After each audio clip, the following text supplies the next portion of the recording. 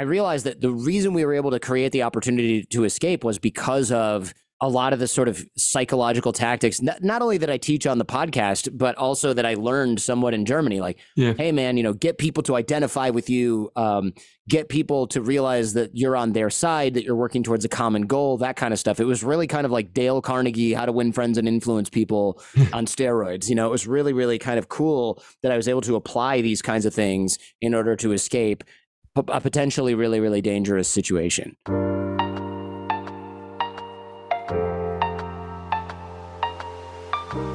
Hello everybody, welcome back or welcome to the Live Unbound podcast, Conversations Without Limits. This podcast is for people who would like to listen to real, open, honest and courageous conversations. It's all about human potential and performance and exploring the edges of what we are capable of. I'm your host, Steve McDonnell, and by training a high performance and transformational coach to leaders and teams all over the world. Today, my guest is Jordan Harbinger. Jordan is an authority on social interactions. He has travelled to places in the world that most people have never gone and that many people wouldn't dream of. He tells us exceptional stories about being in East Germany, in the former Yugoslavia as it disintegrated, and his time as a tourism guide in North Korea. As he describes his kidnappings, you get an idea of how he's able to use his communication skills to talk his way out of what were literally life and death situations. Jordan is a former Wall Street lawyer turned podcast interviewer. He speaks 5 languages. His podcast, The Jordan Harbinger Show, has over 5 million downloads per month, and I'm part of that because I love listening to Jordan, and his show is pretty exceptional in terms of how he's able to bring great guests on and distill their learnings and their stories into great experiences and his insights that we can all take home. So I definitely would recommend The Jordan Harbinger Show. So we had a great chat. Jordan lives on the edges, and out of those lived experiences are pretty powerful stories, and out of those stories are pretty powerful learnings, and we get stuck right into all of that. So I'm going to hand it over right now, and I hope you enjoy it. Look, you've had an insanely interesting life. Right? Too much college. Insanely. Yes, I wouldn't need too much of a lot. Like I suppose, look. Your life has been super interesting, Jordan, and look, so much so, kidnappings, North Korea, tourism. I mean, it goes on and on and on, right? And I suppose we'll get into all of that, but I'm curious kind of about you as a person, Jordan, and kind of even if you look at the context of your upbringing, right, where, what was it about, what are the couple of things that people need to just hear about your early days that would give us an insight into kind of who the person is right now? Sure. Let's see. Well, so for me to pick, when I was younger, I was am, I don't know, I guess I'm not a child anymore. I was an only child, which, of course means I had no brothers or sisters.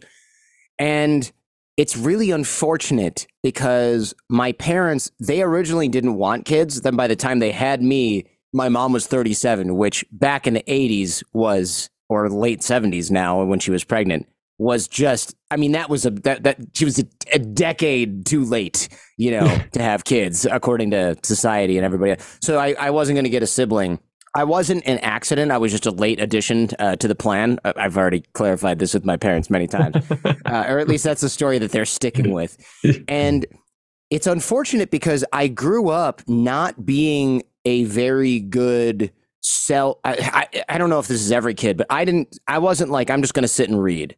I needed social contact. I needed to be around other people and ask questions and talk and all that stuff. So I actually was the type of kid that needed a sibling badly, and I didn't get one. So I started to get into trouble because both my parents worked. We just kind of talked about that. My dad worked a lot of hours at Ford.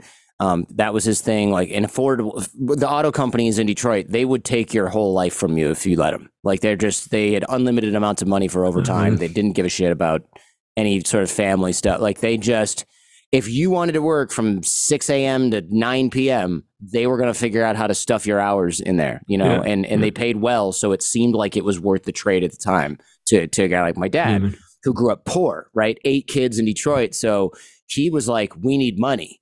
And the more the better. And my mom was a public school teacher, and she was working part or full time all the time. So I grew up largely raised by, in the early days, by like the daycare people, We called it latchkey at my school, babysitters, schooling. I went to school a lot. So I did get some of that social contact there, but when I came home, there was nobody there, so I was raised by television in my adolescent and teen years, which is funny because when I look at the kind of humor I have and stuff on the podcast, a lot of that comes from just like 80s and 90s TV sitcom writing that has been burned into my brain by watching 5+ hours of television every day for my entire young life, which is kind of gross now that I think about it. Like I could have read a lot and done a lot with that time.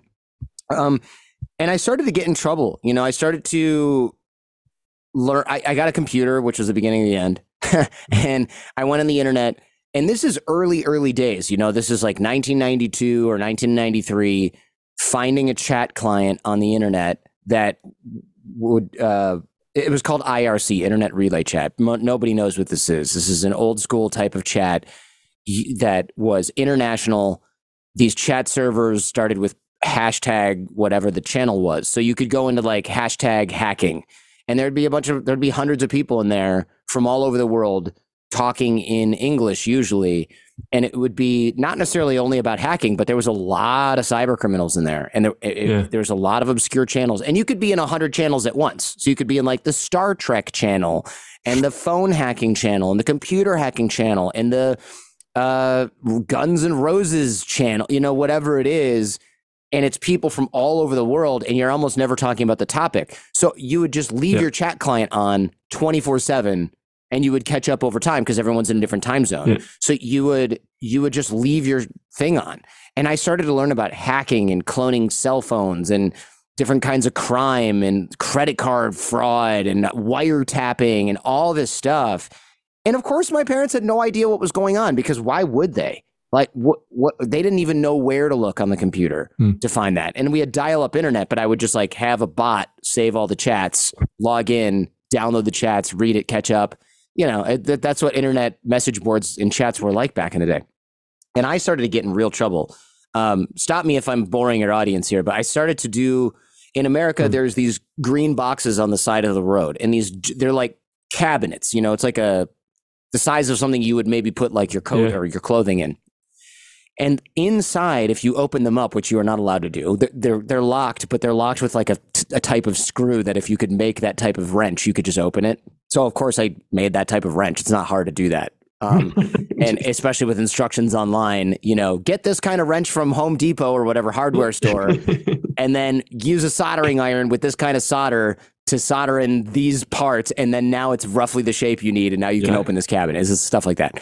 So I would open it, and inside were all of these circuit boards, for lack of a better term, and a bunch of screws. In the screws, each screw had a wire attached to it, and these are called line pairs. And what these are all the landlines. So for the phones, before cell phones, for the whole block, the whole neighborhood, there's hundreds of them in this cabinet. And if you take alligator clips and they're connected to a phone, like these orange phones that the guys who work on the phones have, which I managed to come across by borrowing one from a truck when I was 13, while the guys were eating lunch. Not proud of it. I stole the thing, obviously. Not proud of it, but it just was a kind of a shitty kid. I am curious. I would connect the alligator clips to those line pairs, and I could listen to people's phone conversations. Because landline phones, they're not encrypted. This is all analog. Your phone's not encrypted. What time, Jordan, did you do that? I mean, these things were 13 years old. I was pretty young. At 13 years of age, you were like catching felonies. I didn't hear that. Is that your kid? There's an ice cream truck outside my house at 5:30 p.m. Oh, nice. On a Sunday. But anyway. Yeah, if you want to go get ice cream, I can wait, man. No, you're all good. Like my question, Jordan, is you were 13 years of age, so I'm just going to handle on your age, right? So you obviously you've stolen that from the truck company, and your curiosity led you a lot of places, right? And it's brought you right up to doing this and crime. Listening into people's conversations at 13 years of age. Like, right. What types of conversations were? Yeah. What was the most memorable conversation? I know you're sharing a story here, right? But again, you can guide the story. No, that totally makes sense. So most of the conversations were most of the time you clip onto a line and there's nothing there. So you would spend a lot of time putting the things on there and hearing a dial tone because there was nothing on the line. But then there were a couple people that were always on the phone, and I started to remember, like, 27 rows down, there's a guy who's always on the phone. Maybe he worked from home, I don't know, or he just didn't have a job. I really don't even know. So I'd start to pick up like those kinds of pairs, and I'd be like, I'm going to revisit these people, and I started to hear stories that were for adults only, and I don't mean like porny stuff. I mean, like, when you're 13, adults they feed you. They give you homework. They yell at you when you do bad stuff. They drive you places, and you have your parents who are a little bit more three-dimensional, but not really, right? Because they also don't go, man, we're really worried about paying the rent this month. Like, they don't tell you that stuff. They don't tell you that your aunt has melanoma and she's they don't. You're a kid. You're on the border of knowing. At least for me, I was on the border of being allowed to know some adult stuff, but then also still going to bed at 9 p.m. So I didn't hear the real conversations about whatever. So, but these phone conversations were different, man, because you would be on this line pair listening, and a guy is talking to another friend of his or a relative that's an adult, and they know in air quotes that no one else is listening. So this is unvarnished, real adult conversation of the kind that kids who are raised in a healthy environment never hear. Now, kids who are raised in an unhealthy environment around, like, adults who don't know how to raise kids, or they're being raised by their older brothers, or they're in an institutional home, or they're in juvie, they hear this stuff and they grow up too fast because they're around it all the time. But kids my age, they've never heard anything like this. So this one memorable conversation was set of conversations was, there was a guy who was a neighbor. I remember he was kind of a jerk because he had a convertible and he would drive way too fast in the neighborhood. And I remember thinking, this guy is kind of a dork because he's got his convertible and he's always blasting music and he's always driving too fast in the neighborhood, but he also lived with his mom. Okay, yeah. But he was also like 40 or 30 something. This wasn't like it wasn't like a teenager or a 20-something guy who just bought a nice car and lived with his mom and was like, saving money on rent. This was like an older guy who spent his money on that car instead of getting his own place for some reason. And I remember he was getting a divorce. And this is probably one of the reasons he lived with his mom. He probably lost his house to his wife or something like that, or, she kicked him out. But he was getting a divorce. And when he was talking to his friends, he'd be like, yeah, she's so dumb. I'm going to take her for all she's worth. What an idiot. I'm not giving her any of my money, blah, blah, blah. And I was like, what money, dude? Like, you live with your mom. But I remember thinking those things. And then he would talk to his sister or female relative, and he'd be like crying and whining. And I'd hear him as this little boy. And then he would talk to his mom, who he lived with. Sorry, I guess it wouldn't have been his mom. Now that I think about it, it must not have been his mom. It must have been an older maybe an older female sister, yeah. Yeah, maybe another older sister. Yeah, because his mom lived in the house. Or cousin. But he would just turn into this whiny little boy, even more so than he did with his other female, relative, sister, whatever. And then he'd be talking to like a male relative, and he'd be like very standoffish and very like, well, this, that, and the other thing. And then I would hear him talking with his ex-wife or soon-to-be ex-wife. And he would be this complete ass. And I remember this weird thought as a kid. Again, I'm like 13 years old. I remember thinking, if this guy would talk like he did with one of the female relatives, where he was very vulnerable and open and kind of sad about the whole thing, if he did that with his wife, he probably wouldn't be in this situation to begin with. Now, that's a simplified perspective, but I just remember him being such a dick to his wife. And I was like, I bet you she would kill for a moment of like honest emotional communication with this guy, and he just like couldn't or wouldn't do it. And so I started to hear all of these types of conversations on a regular basis. And I would spend like 6 hours sitting next to the bush in this green box, listening to conversations and like eating snacks. I was really constantly obsessed with this kind of thing. And I just started to become really interested in people and what makes people tick and what makes people interesting or interested, and what people are talking about when they're not trying to put on a front or they think nobody else is listening. Because I started to see that the conversations that people like that were having on the phone that they thought were private were far more interesting than the conversations that people were having in public, especially with kids. Jeez, Jordan, that's super interesting. I can definitely see how you were led to North Korea and these different locations. But just in terms of that, I suppose, those crucible moments in your life, I suppose at 13 years of age, when you really got an insight into people and what's beneath the wall that we all put in front of ourselves, right? So how has that influenced Like, in what ways did that experience change you, or does that make you see things differently? Yeah, I think from there, I started to realize, and this is a moment I think that most young adults have, but I think I got it early, and I think I got it really clearly, which is as I mentioned before, when you're 13, adults are like these two-dimensional beings that either praise you or punish you, feed you or feed you homework, Yeah. right? That's it.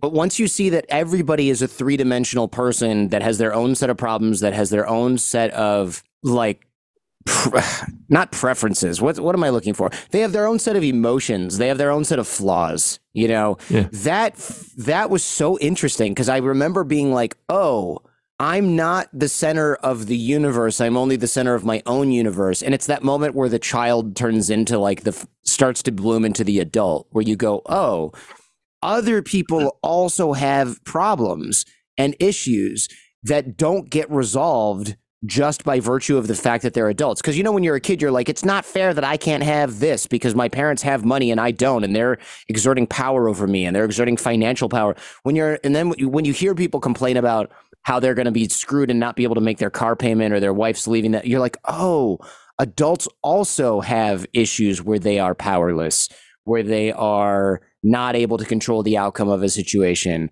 where they feel helpless, where they feel vulnerable and they don't like it. Like that was a big, big, big realization. So taking that knowledge as a kid and then realizing that adults are similarly flawed, it really opened up my eyes to the nature of a lot of, not to be too grandiose, but like the nature of humanity, right? That nobody ever has it all figured out. And so the sooner you can kind of realize that you're not going to just wait a couple more years and have it all figured out, you can become uncomfortable with like uncertainty and not knowing something and not knowing the outcome of a situation or not knowing what's going to happen if you do something. And that turned out to be kind of a big advantage because I think kids especially are always looking for, humans in general, but kids especially are always looking for certainty because we're scared. But if you realize that it's never going to come, and you realize that when you're age 13, 14 years old, you start to get an advantage because you're like, oh, I can literally just roll the dice because nobody knows what's going to happen in life.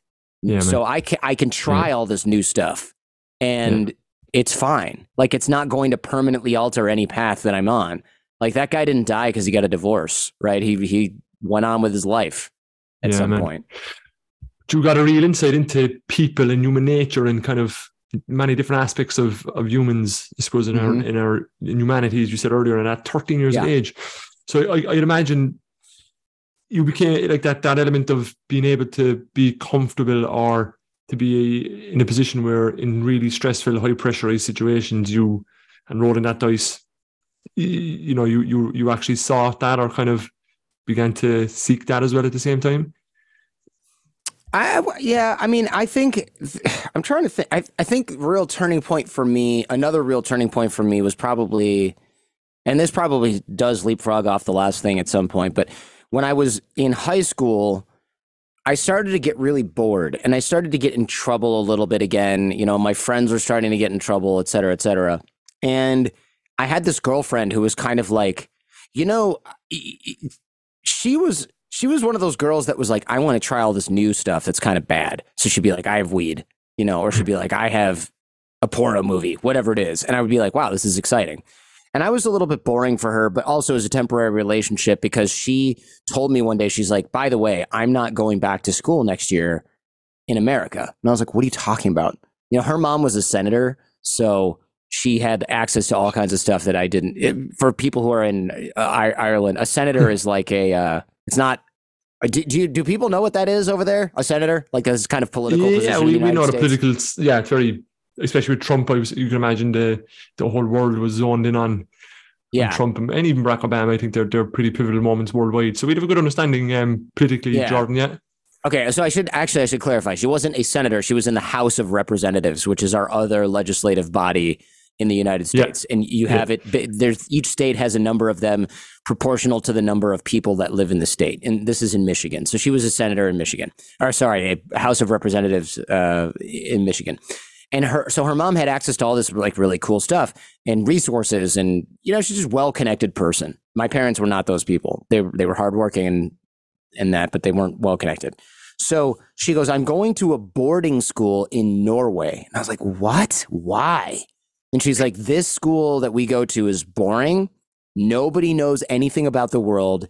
You're not going to learn more about the world. I'm done. I've taken what I can learn about the world from our high school, and it's time for me to go. And I was like, that's really interesting. And I think this was actually my sophomore year. So she was going to be gone our junior and senior year, the last 2 years of high school. And I was like, I need to do something like that. And she's like, oh, well, here's the boarding school that I'm going to. And I was like, cool, let me show my parents. And they were like, yeah, this place is like $35,000 a year. You're not going to Norway to boarding school. What are you talking about? And I was like, okay. So I told my girlfriend that, and she's like, yeah, I figured it's kind of expensive. It's really hard to get into something, whatever. It's an international school. But, and I was like, I got to get out of here somehow. What if I become an exchange student? Because we had an exchange student from Norway at our school. And she's like, yeah, you should do that. Here's the organization that runs that. And then she brought me the catalog of places that you could go to. And I was like, whoa. So I'm flipping through this thing, and it's like, you could go to Israel, you could go to South Africa, you could go to Germany, you could go to France, you could go to Australia, you could go to Ireland for a year, and you just lived with another family, and you learned all about the culture and whatever. And I was like, this is great. I'm going to get out of here. So I became an exchange student, and I ended up in Germany, but I ended up in the former East Germany, which I didn't know at the time was like this former communist satellite state from the Soviet Union. But I was pretty pissed at that when I found that out, but it turned out to be the best thing ever, because West Germany is, has a lot more culturally in common with the United States. A lot of people spoke English. East Germany had less in common. This is 1997. So it was like 7 years, not even 7 years after the Berlin Wall falls down. So the countries were unifying. There's different culture. Nobody really speaks English that well, except for the English teachers, because they had to learn Russian because it was a satellite state of the Soviet Union. So I go to this school, and I'm like the only American that they've ever met, these people, ever. And they've never had an exchange student at the school. And the only foreigners there's a couple of Russians, there's a couple of Vietnamese kids, there's a couple of Cubans. That's it. So communist countries that had moved the family to East Germany to work in a factory or something. I don't know. And that was it. So I was the only Western non-German that these people had ever met in their entire life. You didn't know that, Jordan, obviously before you headed over, you picked that school because Germany sounded like a place you wanted to go to. And yeah, you can't pick the school, you just pick the country. So I thought I'm going to go to Germany, and it's going to be super awesome because it's going to be nonstop techno parties and whatever, right? That's what you think. Yeah. And then you show up there, and it's like the same crap you have at home, only everyone speaks a different language. But it's awesome because everything is still new. But it's still when you're living a life there as a high school student, it's got its ups and downs, man. A lot of people didn't make it through the year. And I guess I almost didn't, but a lot of people went home. They got too homesick. They couldn't hang. But I started to thrive after a while. And that was in part because I really realized hey, you're going to face this uncertainty everywhere you go. And it's not like I left my home and I had all these awesome friends that were doing great things and I was leaving and it was going to be this amazing year. I left because I was like, I'm going to get arrested if I stay here. My friends were my friends were bashing in mailboxes with baseball bats and shoplifting. That's what they were doing when I left. And I was like, this is not a good situation for me to be in. That's one of the reasons my parents even allowed me to leave, because they were like, this is expensive. Finish your and I was like, cool. Adam just got arrested for shoplifting. And she's like, Adam, the guy you hang out with 5 days a week? And I was like, yeah, and rusted LSD. And they're like, oh my God, we've got to get our kid away from these people. But they know it's here's an option. Send him to another country. I'll never see those guys again. So it started to look like a pretty good option. And my mom had done her fair share of traveling when she was young as well. So she's also kind of an adventurous spirit. She knew the value of it as well, Jordan, I'd imagine. She did. My mom went to Australia in 1968 alone as a woman. Right, man. So she and Australia is far now, but it certainly was. It was even further when you didn't have internet, right? It was even further when it took 5 days to get there because you only had these old slow planes and you had to go around the world, by boat or a plane. I mean, it was really, really, really, she was a very adventurous person.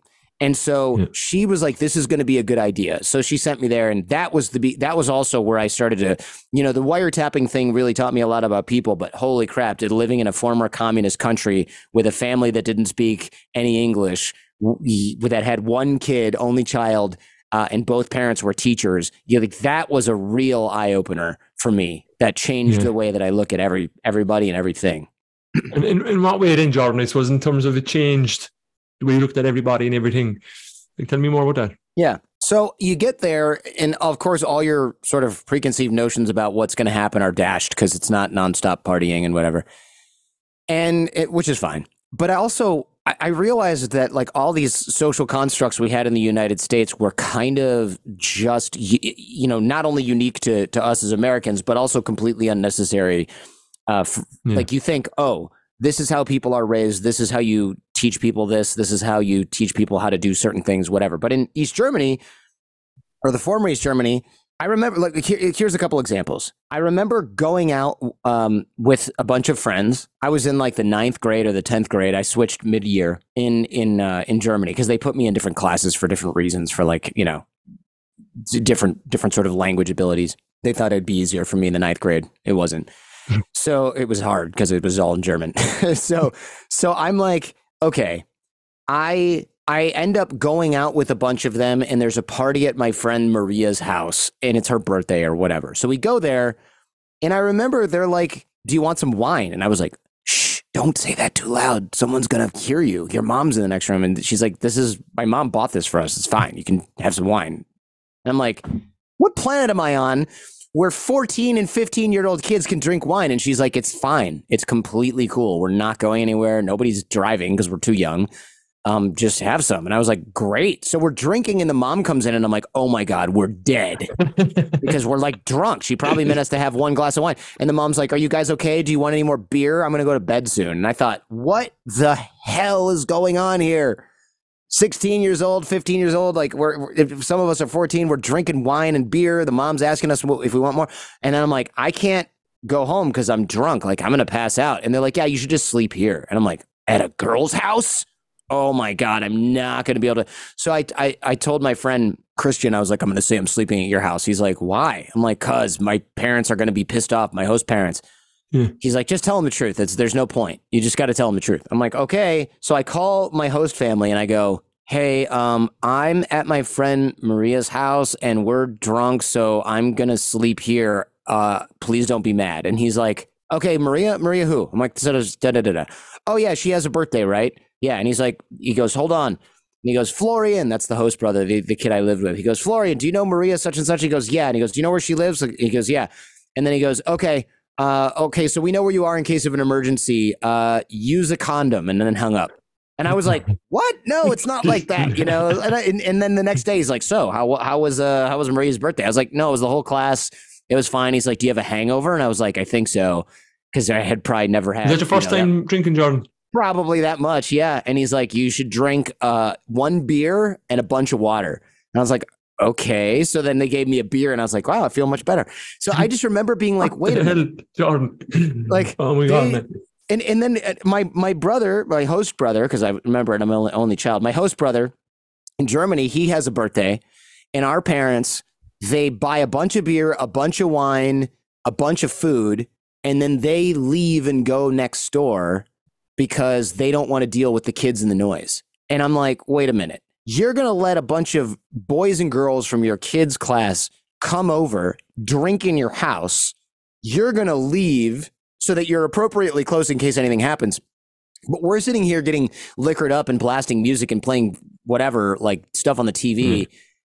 And this is cool with you. Like, this would never in a billion years happen in the United States, at least not with like parents that haven't gone to prison twice for child endangerment.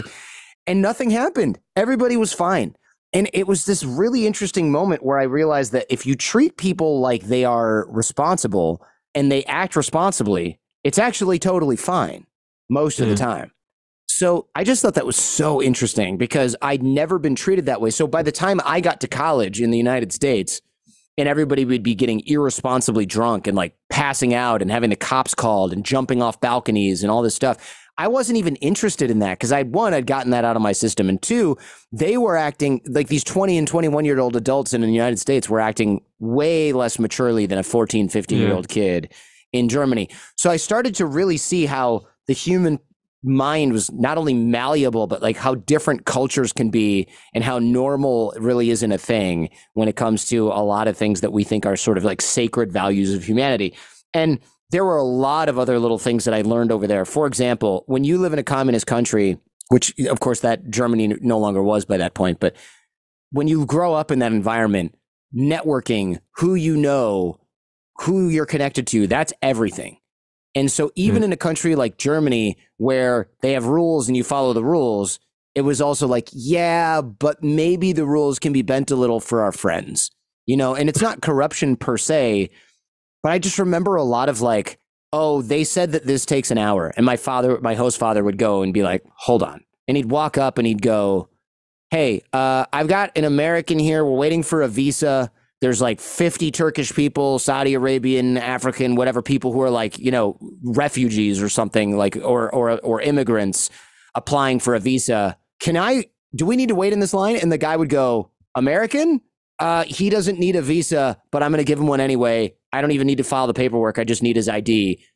My host father would go, great. And then he would slide him my passport. I'd end up with a, you know, year-long visa and a driver's license. I didn't wait in line.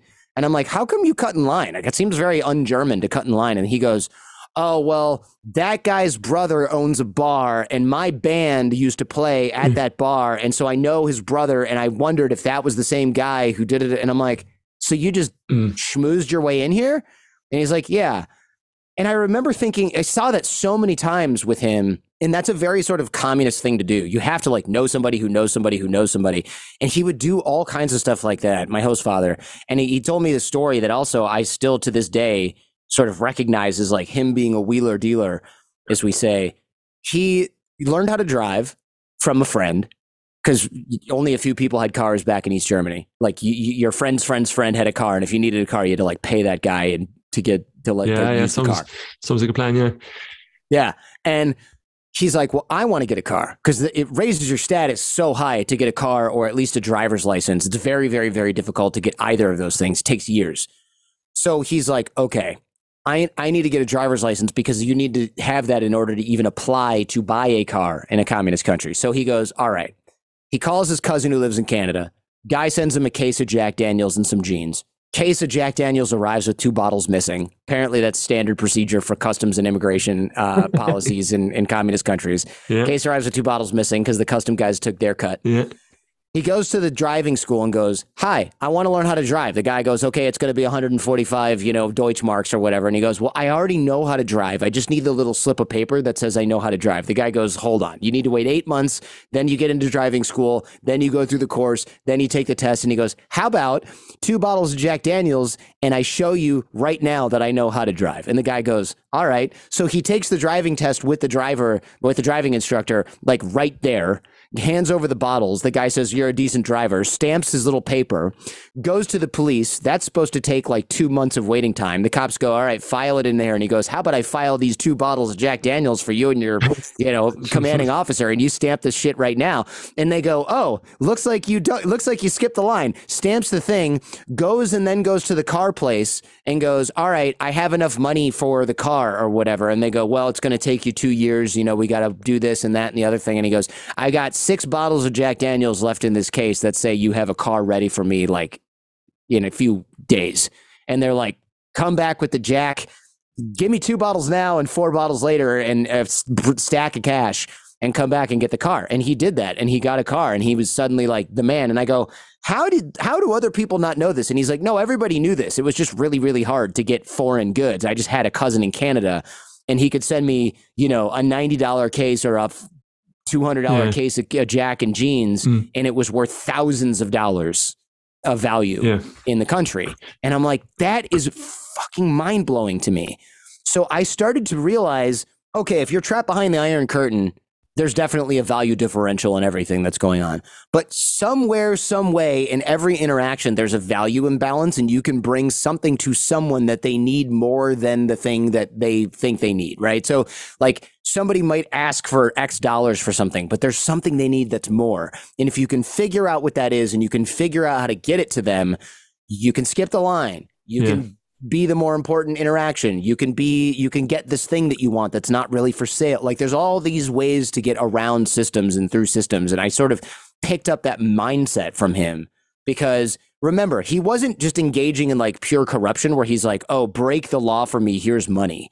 He's like, you want this thing, break the rule for me, it doesn't hurt anyone. You know, and it was like, there's a way to do this that's not gross.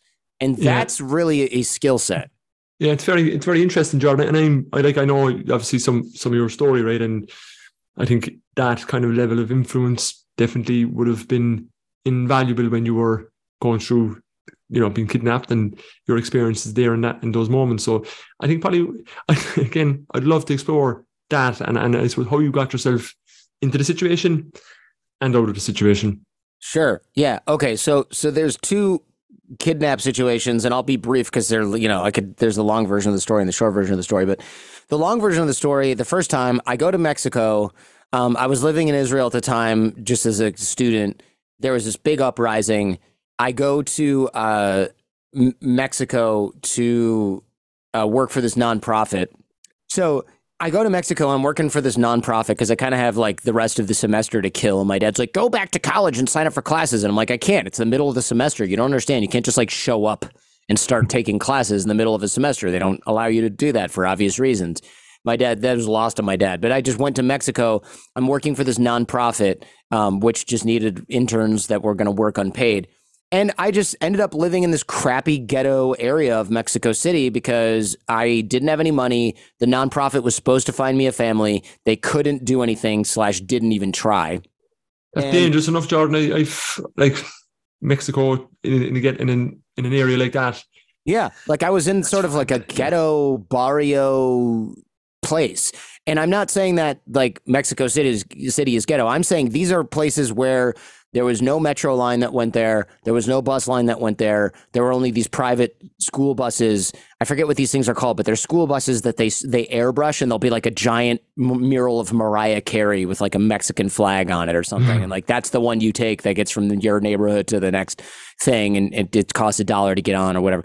So I would get off those buses and walk, and it's like, there's just no houses that were normal. Everything was made out of like cinder blocks, and I was sleeping on somebody's roof that had a little like metal subroof over it and cinder block room. I mean, it was just like an unfinished house where these old people lived, and I'd pay them rent, and I lived with them. And so I was kind of in this shady area. And like one day I got into a taxi, and the taxi driver wouldn't take me to my destination. Again, short version of the story, wouldn't take me to my destination, wouldn't let me out of the car.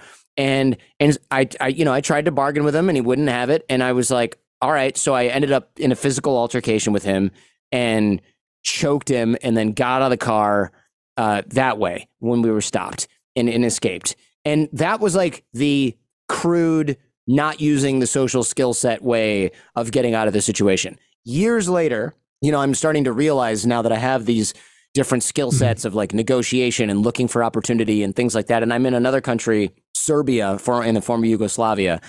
And the police there, they think I'm a spy because I'm not registering with the police. And the reason for this is because when you leave the country and you come back, if you're foreign, you have to go to the police station and you have to give them your passport. You have to tell them where you live every single time you come back into the country. You have to do it within 24 hours. And one time I did, and they kept mistreating me. I'd be walking in there. The police would be jerks. They were really, you know, this is an authoritarian regime. They had just gotten rid of Slobodan Milosevic. It's not a place where they're like, oh, we love Americans, right? NATO had bombed them. The police were jerks to their own people. They were, you think police brutality is bad in the United States. It's really bad in Serbia and in the Eastern Bloc, where the police are part of the state apparatus and they're basically against the people, right? They don't serve the people. They're against the people. So they would they would throw me in a jail cell, or they would yell at me, or they would extort me for money or something like that. And then one time I came back from Austria, I think it was 10 o'clock at night. I go to the police station. The guy doesn't want to help me out with the registration. He's just like, screw you, I don't care.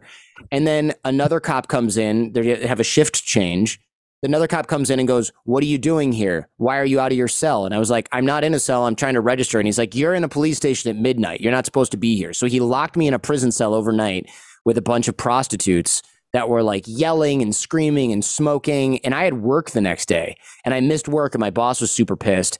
And she's like, this is bullshit, da, da, da, da. And I was like, I was in jail. And she's like, well, that's not my problem, you know? And I was like, I couldn't call anyone. She's like, you just didn't even show up. I lost the money from those English, like it was just not good. So I was like, you know what? Screw this. I'm not registering with the police anymore. These assholes can come and find me next time. Well, unfortunately, what they did was they did try to find me. They tried to track me down. They couldn't because they're incompetent idiots. But also they didn't give a shit. So they put me in their computer as like a fugitive, basically. Right. And so when I was at a concert, these police officers, like these state security guys, were harassing people, including a bunch of the girls that I was with. And they took a bunch of people's passports and I took my passport and they were like, oh, you're a fugitive. You're under arrest. So they arrested me and a friend of mine who was a Serbian guy whose dad had organized crime links. And they arrested, but not like the current organized crime, like past organized crime. Like, so they're like, oh, a criminal's son and a fugitive. This is great. We like hit the jackpot. So instead of taking us to jail and to the police, they took us to a safe house where they proceeded to get super, super drunk, like wasted. It's like 8 o'clock in the morning. These guys are losers. Obviously, these are not the cream of the crop. There's two, it's you and your friend, and then you got kind of 3 or 4 of these guys that are just fucking telling you that. Yeah, there's 2 of them, and there's me and my friend, and they're like beating up my friend, and there's, you know, it was just bad news, and they put me in a chair in a room, and they were like interrogating me and all this stuff, but they're drunk and they're dumb as these guys were dumb as hell. So these are not like well-trained sort of FBI agents that went to school and da-da-da. These are like militia guys from Bosnia who got, you know, their village got taken over or whatever by Croats in the war. And then instead of them being tried for war crimes, they got given a essentially state immunity by being part of the state security apparatus. So instead of being criminals or war criminals, they became like state security officers. And that was a thing for a while in Serbia. That was like how they protected these militia guys. So these to translate from Serbian, these like peasant idiots who probably have a 3rd grade education, you know, were interrogating me, but they weren't, and they were drunk and they weren't doing it well. And so I started to, you know, use like psychological tactics and things like that to get them to identify with me as somebody who really liked Serbia and was like really into the culture and into the food and all that stuff. And so I started to change their mood and their mindset. My friend was still getting beat up in the next room, but I was talking to the one guy. And then eventually I could tell that he was losing, one, he was losing his buzz from the booze, but he was also losing the energy to continue the interrogation because he realized at some point, I'm probably not a spy. Also, I'm probably not an enemy of the state like he thought I was. You know, he's just and I took the wind out of his sails and I started to say, man, I'm going to get sick everywhere. I need water. I'm going to get sick. I need water. I'm going to get sick. I need water. And the faucet in the basement wasn't working. The bartender upstairs was gone at that point. It was just like this annoying sort of setup that he had to go get water. And he's like, okay, I'll be back. I'm like, thank God. So I got a little reprieve from the interrogation. He leaves. And then I hear that the other guy also had left. I hear the car start.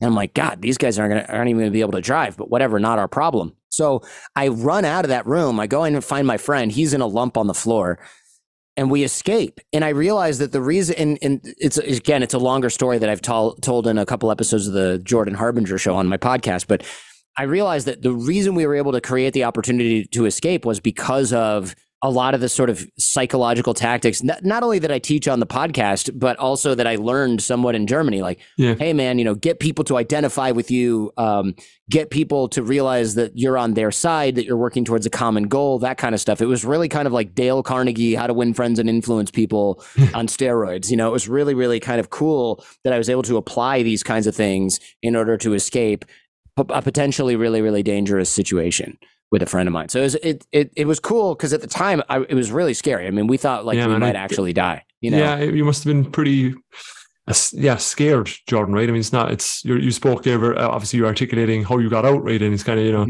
you can sometimes forget it's human nature as well to be afraid of your life, and For sure. all that goes with that. So congratulations for using your psychological skills for you and your friend, Thank you. Yeah, I mean, looking back, I'm like, oh my God, that was such a close call, because we were in a place where nobody would ever find us again. That nobody would have ever found us. Going through lands as well, drunk, and I mean, like at that in a given who they were, what they do, and the level of intoxication they had, anything can happen. Anything can happen. Yeah, they could have just beat us. They could have killed my friend or beat us to death, or they could have shot us and been like, oh crap, I didn't mean to do that.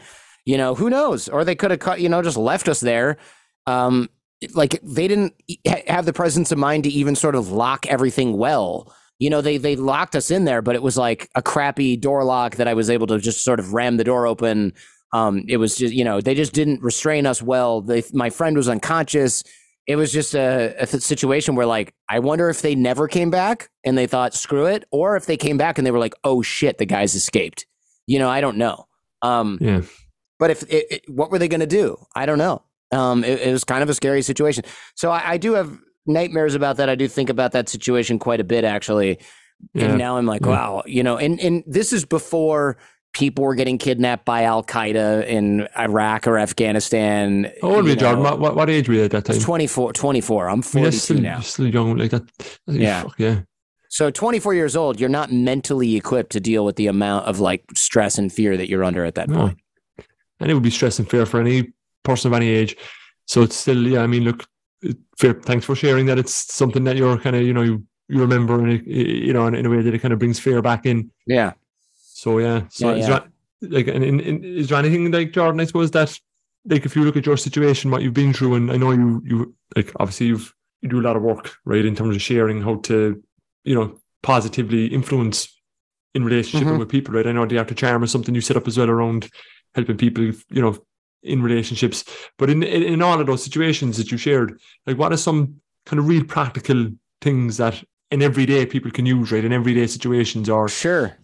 Yeah, I mean, I think some of the most practical stuff I think for people is going to be I've got a free course that teaches this stuff, and I don't want to sound like salesy. I mean, it's a free course, but still people are like, oh, you're just going to sell me something if I sign up for this. But I've got this 6-minute networking course that's all about like creating and maintaining relationships with other people for personal or for business. And so some of the most useful stuff that I think that I've learned that I teach is really to keep in touch with a large number of people when you don't need something. And we call it dig the well before you get thirsty, right? It's a title of a book from the 90s. And that's really what the heart of it was. Like my host father back in Germany, one of the reasons he was so popular with people is it would be like, he didn't just ask people for things when he needed things. He would often give people things before they asked, or even if they didn't ask at all. So he would see something and he'd go, oh, who would be really interested in this is this guy I know who runs this police thing.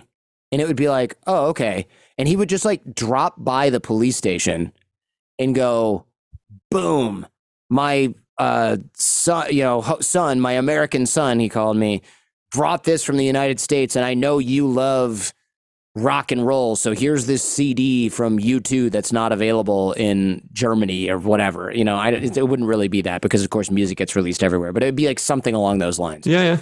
Or I'd get like I'd go to the duty free at an airport on the way back, and I'd buy like a bunch of booze. And I would give it to him, and we would have a sip, and then he would bring the bottle in the car, and he'd go, we're driving somewhere where somebody else is going to appreciate this. And he'd go to some restaurant, and he'd go, is Misha here? And some guy would walk out and be like, Jorg. And he'd be like, I brought you a wild turkey. And we'd all sit down and have a couple glasses of this wild turkey whiskey that I bought at the duty free. And I'm like, what is this all about? Why are we drinking with this dude at 4:30 in the afternoon? And he's like, well, this is a friend of mine. He loves wild turkey. And I was like, okay.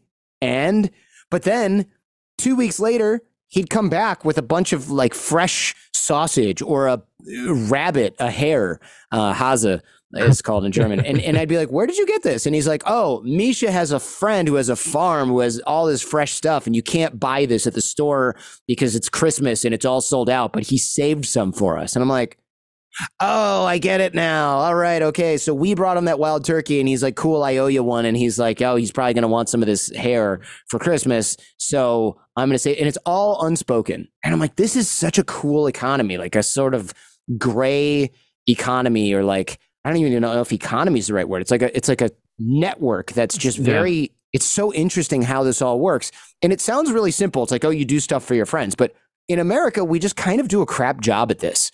You know, you might give your friend a discount if they come to your store and they want to buy something, but this whole sort of like shadow economy that they had set up, especially in the Eastern Bloc, because you couldn't get anything on the market.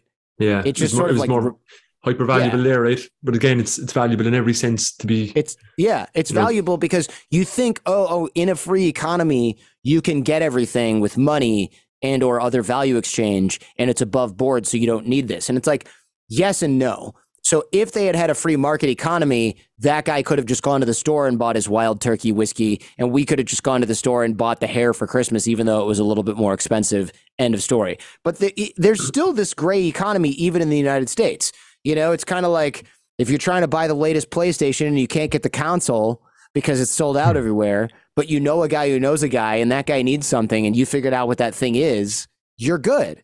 So this still exists. Even in like the bastions of capitalism, right? There's still this sort of shadow economy where people barter and do things for each other. And that is a really, really useful skill in business. It's like you're looking for an opportunity.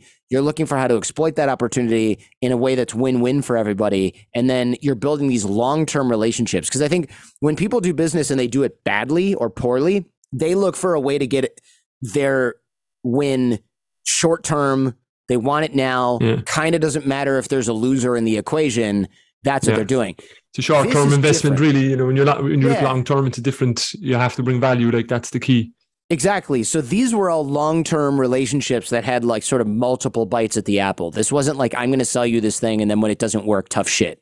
This was like, I'm going to give you this thing, and then I'm not even going to worry about whether or not you're going to pay me back or get me back with something. Like my host father didn't go, here's some wild turkey. By the way, save me some Christmas hair from your friend at the farm. That wasn't a thing he needed to say. This was just like, here's the wild turkey. I know you like it. See you later. And then it's like, oh, all right. And then later on, that guy was like, all right, I have access to this stuff. This stuff is really valuable right now. Who do I owe? I'm going to bring one to my brother-in-law. I'm going to bring one to my mom. Oh, right. Jorg, he brought the whiskey from his American, so I'm going to save some for him. Okay, I'm going to bring, it's like that's the kind of that's the programming that's going around in your brain at that point. You're taking care of your own, and your own are the people that have taken care of you. So you're always looking for how you can take care of other people, and how they can take care of you is also on top of their mind. And if you run that program in addition to everything else that you're doing in a normal sort of like American way of doing business, it's a humongous advantage, and I realize this all that, like, it's just sort of lost on people, especially in the United States. People look for what's in it for me right now. And they don't you'd see that, Jordan. The other thing, it's sorry, I could have crashed it, right? But I know people, right, that are like, you'd always know that person, or these people that will, like, maybe give you something or reach out for a chat, but they're there's eventually it'll come out why they want, what they want from you, basically. Sure. So that's not good. I mean, those relationships, to me, I cut them as soon as I have an opportunity. Yeah, it doesn't feel good. Like there are certain people where if I get the text on my phone and it's been a long enough, it's been so, usually I know it's the same people who always ask for stuff, but also if you haven't heard from somebody in 3 years, there's a lot of times where you go, I bet this person wants something, right? And so, and it's always the same people, because they're the people who you don't exist unless they need something from you. Like it's always those same folks. So you cut those relationships, right? You end those relationships, and like that type of thing, those don't last long. And those people probably sit around wondering why things are unfair for them, I would imagine. Yeah, and like even as you're talking there, Jordan, guys, a lot of my work is in organizations. I do a lot of work with leadership teams and leaders, and at times you might hear of maybe that person is just not able to go to the next level, and in coaching conversations with a leader, let's say, in one of their team, and you explore that further, and it might be not able to influence or be strategic at the level above. People don't really know what he or she does, and they're not able to actually operate in that world. Like, so is that kind of something that, like, I'm curious about your mentality of bringing value in within an organizational context. What does it look like in that world, or is it the exact same? It's pretty much the exact same. So it's going to be different because I might not just stop by and bring somebody whiskey or text somebody and go, give me your new address. I have something you're going to love, and then mail it to them. You know, it might be a little different. It might be within an organization. It might be something along the lines of, okay, I know this person is going to get promoted based on the business that they're going to look really good if they bring in business. And I might be thinking, okay, I really need this software or this tool or whatever for my company. And I could call that company and call their salespeople and say, hey, I'm interested in using, I don't know, Salesforce for my organization. Hook me up with a salesperson, and then and then later on I talk to them. I go, I know you work at Salesforce. Hey, I'm buying an install for the Jordan Harbinger show. And they're like, oh, great. Instead, what I do is I call that person and I go, hey, I'm looking at getting Salesforce for the Jordan Harbinger show. Why don't you introduce me to the salesperson? And then that person's going to owe you one inside the company or whatever for a sale that they were going to make already. And that ends up being good for them because, of course, they reach out to the sales organization and they say, hey, I've got a hot lead for you. It's my friend Jordan. They make the intro. And then inside the company, now they've got somebody who's not in their department but is in another part of the company that sort of says like, oh, so-and-so over in, I don't know, corporate finance, they sent me a hot lead and we closed that deal. That they get social capital as a result of that. They get referral currency, right? And if they ever need anything, let's say they want to make a jump to a different department. Let's say they want to make a jump to the sales department because those guys get paid more. Well, they reach out to that guy and they go, hey, how do I make the jump into the sales department? And that sales guy might go, I'd love to have you in my department. You've sent me 2 people already that bought. You get it. You get how relationships are made and generated. That's what we need in the sales department. So that gets them what they want.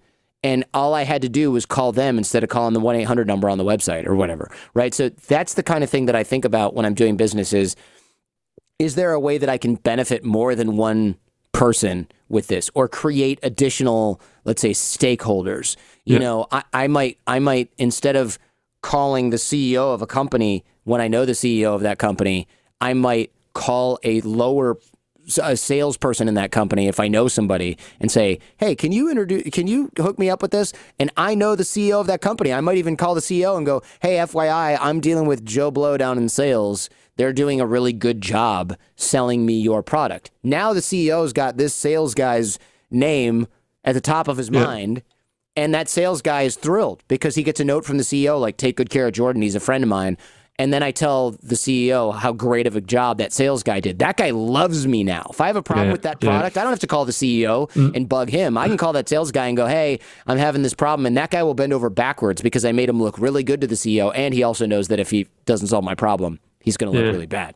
So it's all about increasing the amount of, I guess you'd call them stakeholders in any sort of situation. Yeah, increasing the stakeholders and the ones that, you know, you can bring a lot of value to and that you want to be around. And on the flip side, you know, the world you want to be in, right? So you obviously the sales or whatever direction you see your career going, you want to know as much people there as possible and bring value to those people. So it makes a lot of sense. So Jordan, North Korea. Yeah, North Korea. Before you get stuck into, I'd love to know more about your experiences, man, because you've been there multiple times. Have you heard of Yeonmi Park? Yeah, she's been on my podcast. She's been on, So I actually met her once personally, and very interesting. Like, to be honest, I remember we were up in sort of this conference called One Young World. Jordan, you probably never heard of it. It's kind of young leaders, young global leaders from kind of 19 to 30. They come together, and what it is basically is this kind of we're called One Young World delegates, and then there's kind of One Young World ambassadors and, you know, kind of leaders above that would, like, you know, Muhammad Yunus and Kofi Annan and these people are there to train us or to teach us how we can best influence. So it's a huge conference anyway. People, so they'd have somebody, a delegate from every country would be there, and we'd all come together once a year. So I was lucky enough to be part of that community, and still am to a lesser degree as an ambassador. But I remember it was in the convention centre in Dublin. I mean, there was a break never forget. And I kind of walked in, and there was just something. I was kind of looking around, and I just something a bit off there. I kind of saw Yanmi on her own in the corner, just kind of very. I just felt drawn to her for some reason. I was like, she seemed very vulnerable in that environment on her own, you know. So I went over and I started talking to her, and I just never got how humble she was and how just sincere and honest, and you know, just such of good character. And you know, I like, you know, we were kind of we'd say that we'd connect with each other and just kind of stay connected. And she did ask me to. She goes, "Oh, what about Facebook? You on Facebook?" So I goes, "Yeah, Facebook." Remember, she'd go to phone on Facebook. There was whatever 60,000-70,000 followers, and that's the first time I was like, strange, you know. And then 2 days later, she gave a talk. God, and she had a whole place in tears. The whole place was in tears at her story, you know. And it was a real insight into me around North Korea. I suppose at that time, I obviously, you know, North Korea, but it's not a part of my world. But when she shared it, it really brought it to life. So, I mean, for you to be there, I'm super curious about your experiences there, man. And what, I suppose if I was to ask a question, like, what was the experience over there, Jordan, that you said that was the most outrageous or the most fucking surprising to you? I mean, it's really tough. Well, North Korea is tough, right? Because when you go there, you are not allowed to just sort of travel around on your own. You're not allowed to talk to local people. You're not allowed to do anything sort of real. It's all very managed and even stage managed. Like, you can't just interact with anybody barely at all. You're really only going to places that they want you to see. And there's minders with you the whole time that are tour guides. You're not allowed to go. You're not allowed to leave the hotel by yourself. Like, it's very, very managed. So you don't really get to see a lot of the things that are probably the most egregious or the most surprising. Yeah. You just kind of get to see what they want you to see. Now, there's tricks, right? Like, we used to play this game where if we saw something interesting out the bus window, somebody would say, "I have to go to the bathroom right now," and the bus driver would just pull over and we'd all get out and go to the bathroom, right? And we would do that around these villages and stuff like that. It was fairly interesting and funny. We would do that around these villages and like try to interact with the locals. And our tour guides were like, "Come on, don't do this. You're gonna get me in trouble," you know. So they didn't say that, but that's the subtext. We had to be pretty careful because you don't want to get your guide in trouble. I mean, it's like it's not worth it. But man, they don't have running water in most places. They don't have electricity in most places. They don't have internet anywhere at all. Other than, I think, certain elite people probably have it, you know, at their library or their university or something, but they don't have it. But what was really especially weird was watching people use computers that clearly were not actually doing anything on the computer. Like, you'd go to the library and they'd say, "Oh, we're going to look in and there's a class and people are learning how to use the computer." And there would just be a bunch of guys that looked like they'd never seen a computer, and they'd be staring at the screen, and the screen would have like the white Microsoft Paint or a drawing program or a CAD program open, and there would be nothing on the screen, and they would just be moving the mouse sort of, but like picking it up and looking at it like they'd never done it before, and looking at this, and you could just tell that guy had never seen that computer before and was just sitting there. And you're like, why did they do that? Why did they fill this room with people doing it's a stage, Jordan? Is it kind of something that just, here's a group of tourists coming along, let's pretend like we're doing something here, right? Or that's totally. Now, don't get me wrong. Some of the classes were real. Like, you'd go and you'd see an English class and they would be repeating words and there'd be a teacher in there. But some of it was just clearly like they just wanted to show people we're here. And it was very bizarre because they would say, like, this is the center of culture. This is the center of learning. And there'd be a book in there from 1986 that was like computer programming. And I'm like, this is for programming a Commodore 64, which is a computer that, unless you're a collector, nobody has anymore, obviously, and hasn't had for well over 20 years. You know, and like this book is out on the table, like someone's just reading this. Come on. It makes no sense. So you'd see a lot of stuff like that made absolutely no sense. There were other things that were really trippy, though. We were driving, there's a 10-lane highway, there's almost no cars on it, there's no lights. Why do you need a 10-lane highway? You don't have any cars. You know, and we drove and drove and drove, and one of the guys on the bus says, "Oh my God, there's an accident." And I look over, and sure enough, not only is there an accident, there's a dead guy in the road, okay? And we're like, we got to stop and help them. they're injured. There's a guy in the road. There's people like on top of the car. There's a guy who's bleeding. And the tour guide goes, no, we don't need to stop. The police are coming. And I was like, how do you know? What are they don't, how are they calling the police? We don't know if they have mobile phones. Yeah, they don't need phones, yeah. And then they would go, it's okay, the local people are coming to help. And we're like, okay, you don't know that. Also, where are they coming from? There's nothing as far as the eye can see in any direction. She's like, oh, no, there's villages over there. They're going to come and help. And I'm thinking, well, there's a dead guy in the road. If these people are injured, how do we know that anybody from the village even knows that this accident is there? And also, what are these villagers going to do? They need a hospital. They need an ambulance. And then we were like, this is so confusing. And they wouldn't stop. They wouldn't stop. They wouldn't stop. And we're like, whoa. So we're talking about that the whole way home. And then we get to the hotel and where we were going, and we're like, what do you think is going to happen? I mean, that guy could have been dead. He looked dead. He was laying in the road, the accident. And the tour guide goes, what accident? And we're like, the one we saw on the way here. Yeah. And she goes, I didn't see anything. And then we're like, what the hell is going on right now? Like, she's straight up just gaslighting us. Yeah. Everybody on the bus saw what they saw. There's like 40 of us, or 20. What do you mean, what accident? The one we just fucking saw. Yeah. And it's like she was just going to straight up pretend like she didn't even know what we were talking about. She just was like, I don't know what you're talking about. That's insane. It was so weird. And I was like, why on earth? And I think the instructions had to be, if you got tourists, they can only see positive things in the country. Like, don't let them see anything like a traffic accident. Because she's like, oh, no, we didn't. There was no. And we're like, we literally all saw the dead body in the road.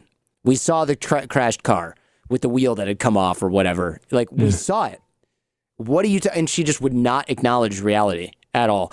And it became this weird metaphor for the whole country where, like, you just have to fucking pretend everything is fine. Because if you don't, you're going to get thrown in a gulag or something.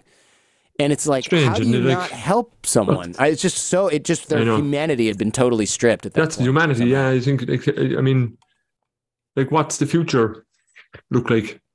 Yeah, in North Korea, man. And what's going on there? It was so weird to see that because I can't. There's just no other country that I know of, other than maybe like China. You hear about this happening in where people and lately as well, like with COVID and everything else, and how they're operating in China. Yeah, in the different regions and stuff like that. It's pretty. Well, you hear like in China, there's no Good Samaritan law. So if you see a kid laying in the road who got hit by a car, it's actually dangerous for you to go and help them because if they die and you tried to help them, you can be the one that is liable for trying to help them, which is really, really bad policy. The other thing that's crazy about China is, and this isn't North Korea, but since we're on the topic, if you hit somebody with your car and they are disabled for life, you have to pay for their care. But if you hit them with your car and then you run over them again to make sure that they're dead, you're responsible for their death, but you're not responsible for their care, and it's actually cheaper. So the incentives are to kill the person that you've injured, which is totally fucked up.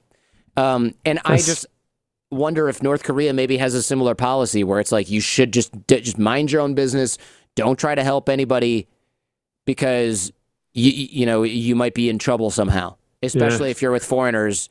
They're not supposed to see that there are traffic accidents and problems in the country, which makes no sense to me. I mean, obviously, we were all so traumatized by the fact that we just left these people on the road at night, or heading into night. I think, again, it's definitely something that you don't forget. And but like in terms of, for you, John, I know your father, right? So recent father is going to probably influence this in a way, but I was going to ask you the question of, do you have any country that you haven't been to, or that's really on the edges again, that you want to get after, explore?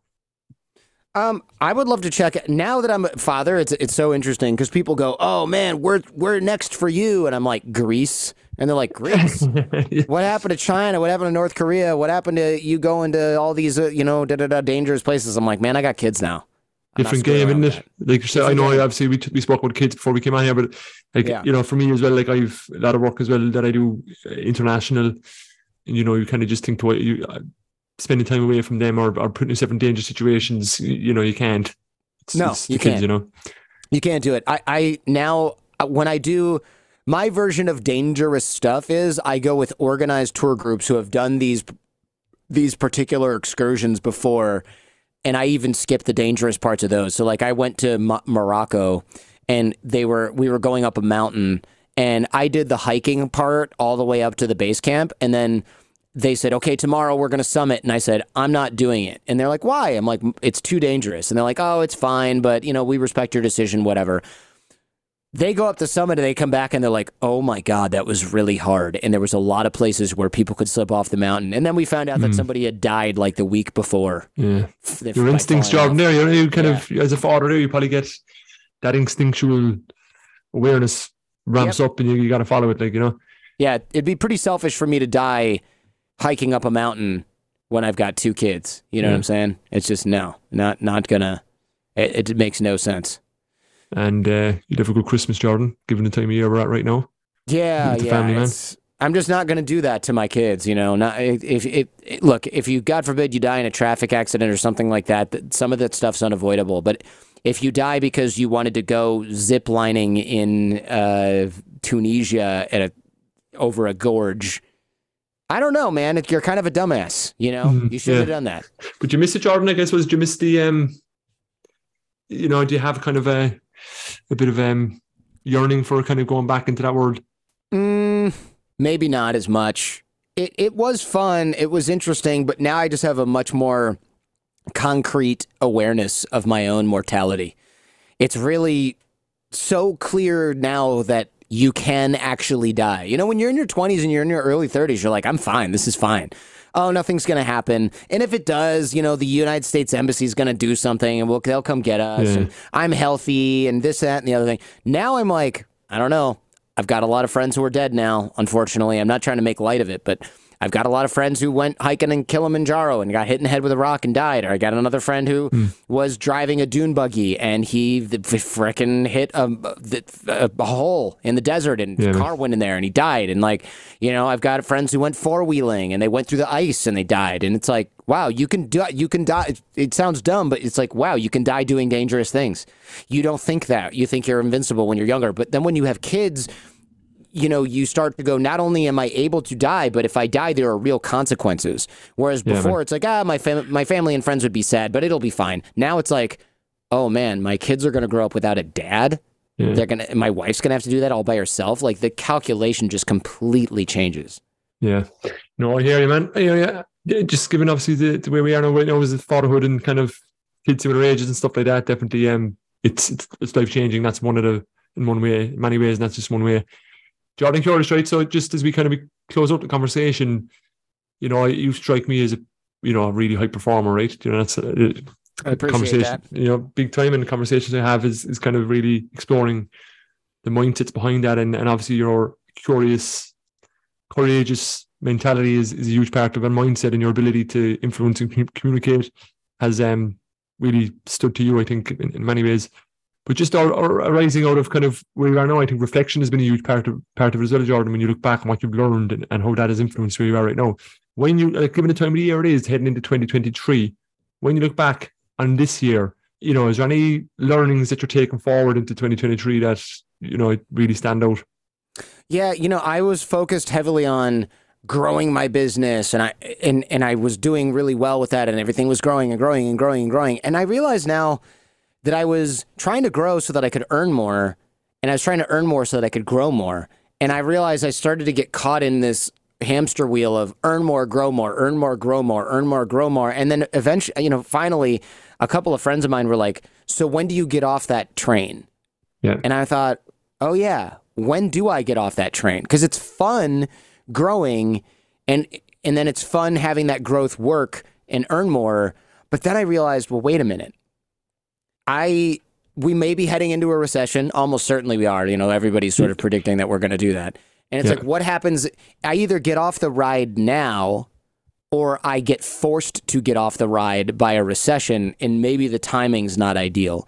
So I'm sort of winding that whole growth phase down, and I'm just going to ride out the recession, if there is one, probably just the next 2 years. I'm just sort of going to ride it out and see what happens. And that's been interesting because I was optimizing for money so that I could optimize for growth. And now I'm thinking maybe the next couple of years I just work a little bit less And I take that time, that extra time, and I spend it with, my kids and my wife, and really enjoy being done at 5 p.m. every day. And instead of in the morning doing my marketing meetings, I just take that hour and spend it with my kids. Like, I don't think anybody's ever regretted spending more time with their family. Yeah. So I think for the next 2 years, I'm really going to enjoy my toddlers and just not worry about scaling and growth, because I don't think anybody's died and said, I wish I worked more. Yeah. And you heard that kind of topic and research there that there was done when there was this person that was in a kind of a cancer care home, and she looked at people and those people that were in those phases of life, and she'd cared for thousands of those people, and she researched, or she asked them questions, or she kind of got in what were the biggest regrets of these people, when they look back on their lives. And I think there was a top 5. One of the top 5 was, I wish I didn't work as hard. Yeah, that's interesting. Wow. Yeah. Wish I didn't work as hard. Yeah. And I love working, which is sort of part of the problem, right? It doesn't feel like I'm working. It's so interesting because it's my own business, so you almost don't feel the sacrifice, but the sacrifice is still there, whether you realize it or not. I totally resonate. Everything you've said there, Jordan, I totally resonate with it, man, because similar position, and work has gone extremely well, and I've been growing and optimizing, and again, it doesn't feel like work, but it's the time and the time you give to the most important things. That's what you need to give to, right? So John, on that note, right, is there anything else you want to share with the listeners, and any other areas you think they should look out to find you? I know the podcast is incredible podcast. Yeah, look, I love if people are interested in some of these stories and some of these takeaways and some of the people that I've interviewed on the Jordan Harbinger show, depending on how you guys want to pronounce it, Harbinger. I'd love it if people would take a listen and tell me what they think. But otherwise, I just appreciate the opportunity. I know it's late for you and relatively early in the day for me, so I appreciate you accommodating the time, and it's good talking with you. No bother, Jordan. It's been amazing. And look, as a listener to the podcast, it's my go-to, right? It's my first one. When I'm listening to a podcast, appreciate that. Jordan Harbinger shows someone new coming on. Sometimes you let me down, Jordan. Sometimes you let me down, man. You don't have someone new on when I'm looking to listen in. So it's amazing. I think the stories are exceptional, but your ability to just cut to the real stuff, cut the bullshit, be real, have real conversations, and that's, for me, I suppose that's what life is all about. So there's no time wasted in those moments, I think, and really, look, again, really interesting and insightful things there as well for people that they can take away and put into their own lives. And I know you said you've got the free I suppose, the course that you have around influence and networking, and I know I've done that years ago. So, and I appreciate that. Went very well as well, man. So John, look, lastly, I know we're caught with time here. Thanks very much for coming on. Thank you. You're an inspiration in many ways. So keep it going, man, and hopefully we'll have a chat again. I appreciate that. Looking forward to it.